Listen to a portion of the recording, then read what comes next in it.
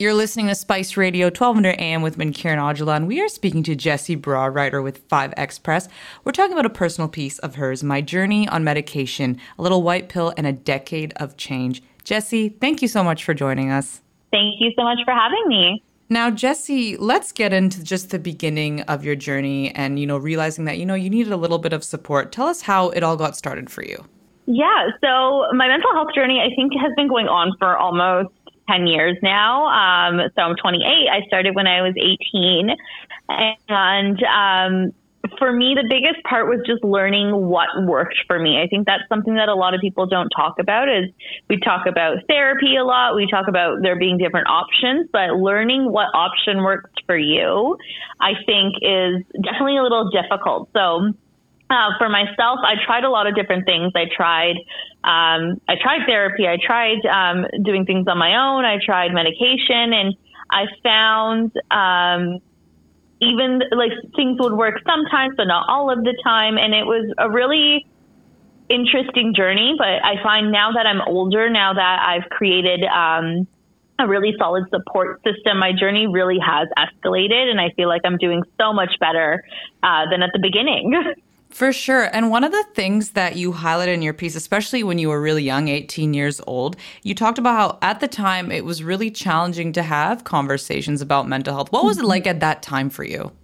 Yeah, so I think at that time, mental health wasn't as mainstream as it is now. Like I know now when I open up my Instagram or I'm looking at mainstream media, there is a lot of conversations happening about mental health. But about 10 years ago, I don't think that space was currently there. There was still a lot of stigma, and there was still so many conversations about mental health that weren't rooted in truth, I would say. So it was still very hush hush, and it was really hard to talk about. And I know even though at the time my friends, they were all asking me, am I okay? Is there something wrong? Can they help with anything? Like they were being supportive. But I was just personally too scared to talk about it. Like I had self-stigma where I thought there was something wrong with me and I didn't want to share.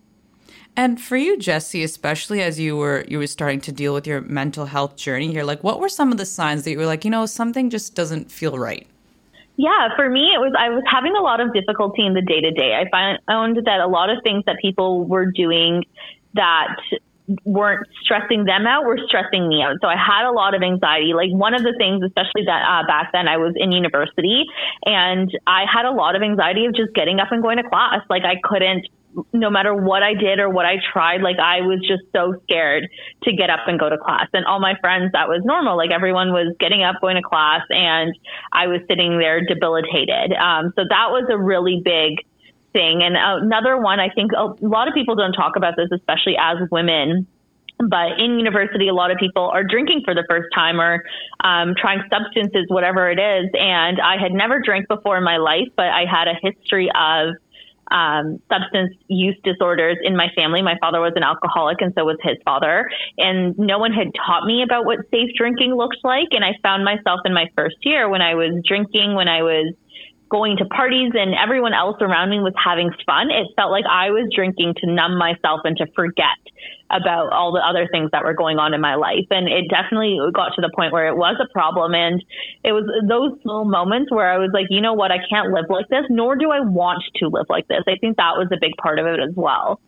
And for you especially, as you were trying to understand, okay, what is going on? I know, like you said, there was a time where you didn't really want to talk to people about it. But then, you fast forward years later and being able to be open with your friends and, of course, your family, those loved ones around you. How much of a difference did that make, just being able to be so open?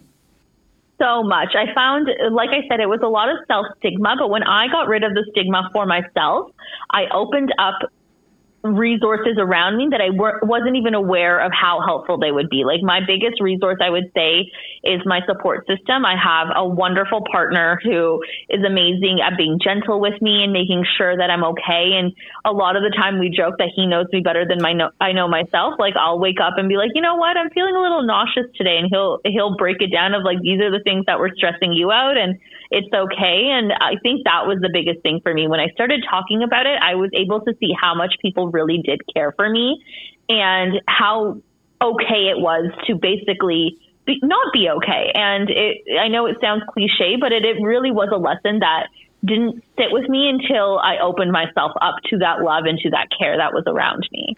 And do you also find, Jessie, as women as well, naturally, we are emotional beings. I mean, even men as well. We're all emotional, right? But do you think for women in particular, we tend to kind of push away like, oh, this isn't a mental health issue. Maybe this is just me. Maybe I'm being dramatic. Do you find that sometimes the challenge that women in particular face when dealing with their mental health?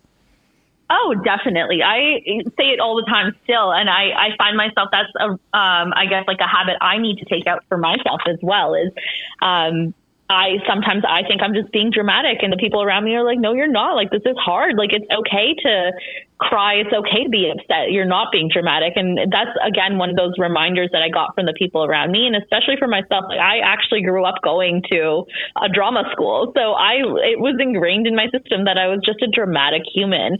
And growing up, and as I was a young adult, it was something that was almost used against me for a long time. It's like, no, you're just dramatic. Like, you're not actually going through that much. And now when I open up and when I talk to people, the reaction I'm given is so loving and so gentle and so careful of my feelings, saying that no, like, those are hard things. And I think with the conversations changing around mental health, it really has changed people's perspective. And I think that plays such a big role in everyone's healing journey as well, because when you change that perspective, you're able to heal better and you're able to be more gentle with yourself as well.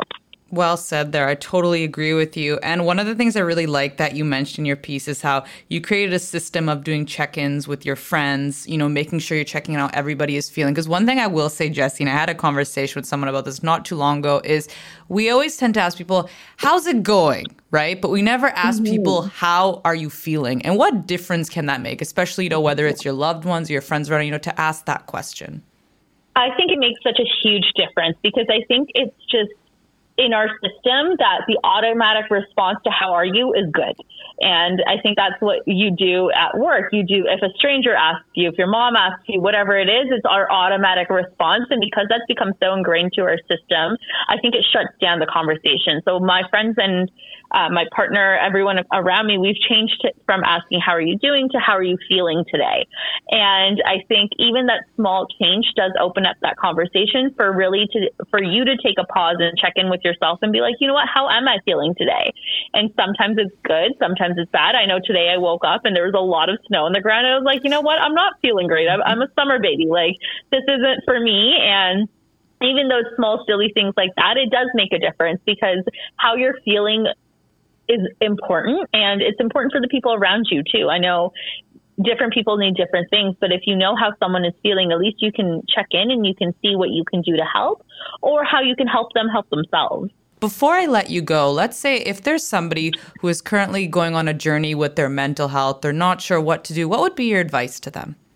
I would say my biggest piece of advice for people who might be struggling with their mental health or looking to explore it is, one, don't give up. I think one of those things with mental health is, because these are newer conversations and we're not as used to them, we think that it should be similar to physical health. Like, for example, if you have diabetes, you take insulin and you're fine, or you learn to manage it. But with mental health, it's not as easy as the first thing you try is going to work. I know for me, when I went on medication, it took several tries. It also took the right environment. Same with therapy. It took finding the right therapist. So my biggest advice is continue searching and continue finding what's right for you, and create your own mental health toolkit. I think that's the biggest lesson I've learned, is that taking care of your mental health isn't just one thing all the time. It changes as you change, as you grow. And so be open to being fluid in that space. And if you are unsure of where to start, I always say the best person to go to is your family doctor, and just let them know about what you're feeling. And they're equipped to talk about the different resources that are there and point you in the right direction. Jessie, thank you so much for your time. We really appreciate it. You take care. Have a great day. We just spoke to Jessie Brar, writer with 5XFest. We talked about a personal piece of hers, My Journey on Medication, a Little White Pill, and a Decade of Change. And if you want to check out this piece, be sure to go to 5xfest.com/5xpress. This is Spice Radio, 1200 AM. You're listening to The Morning Buzz.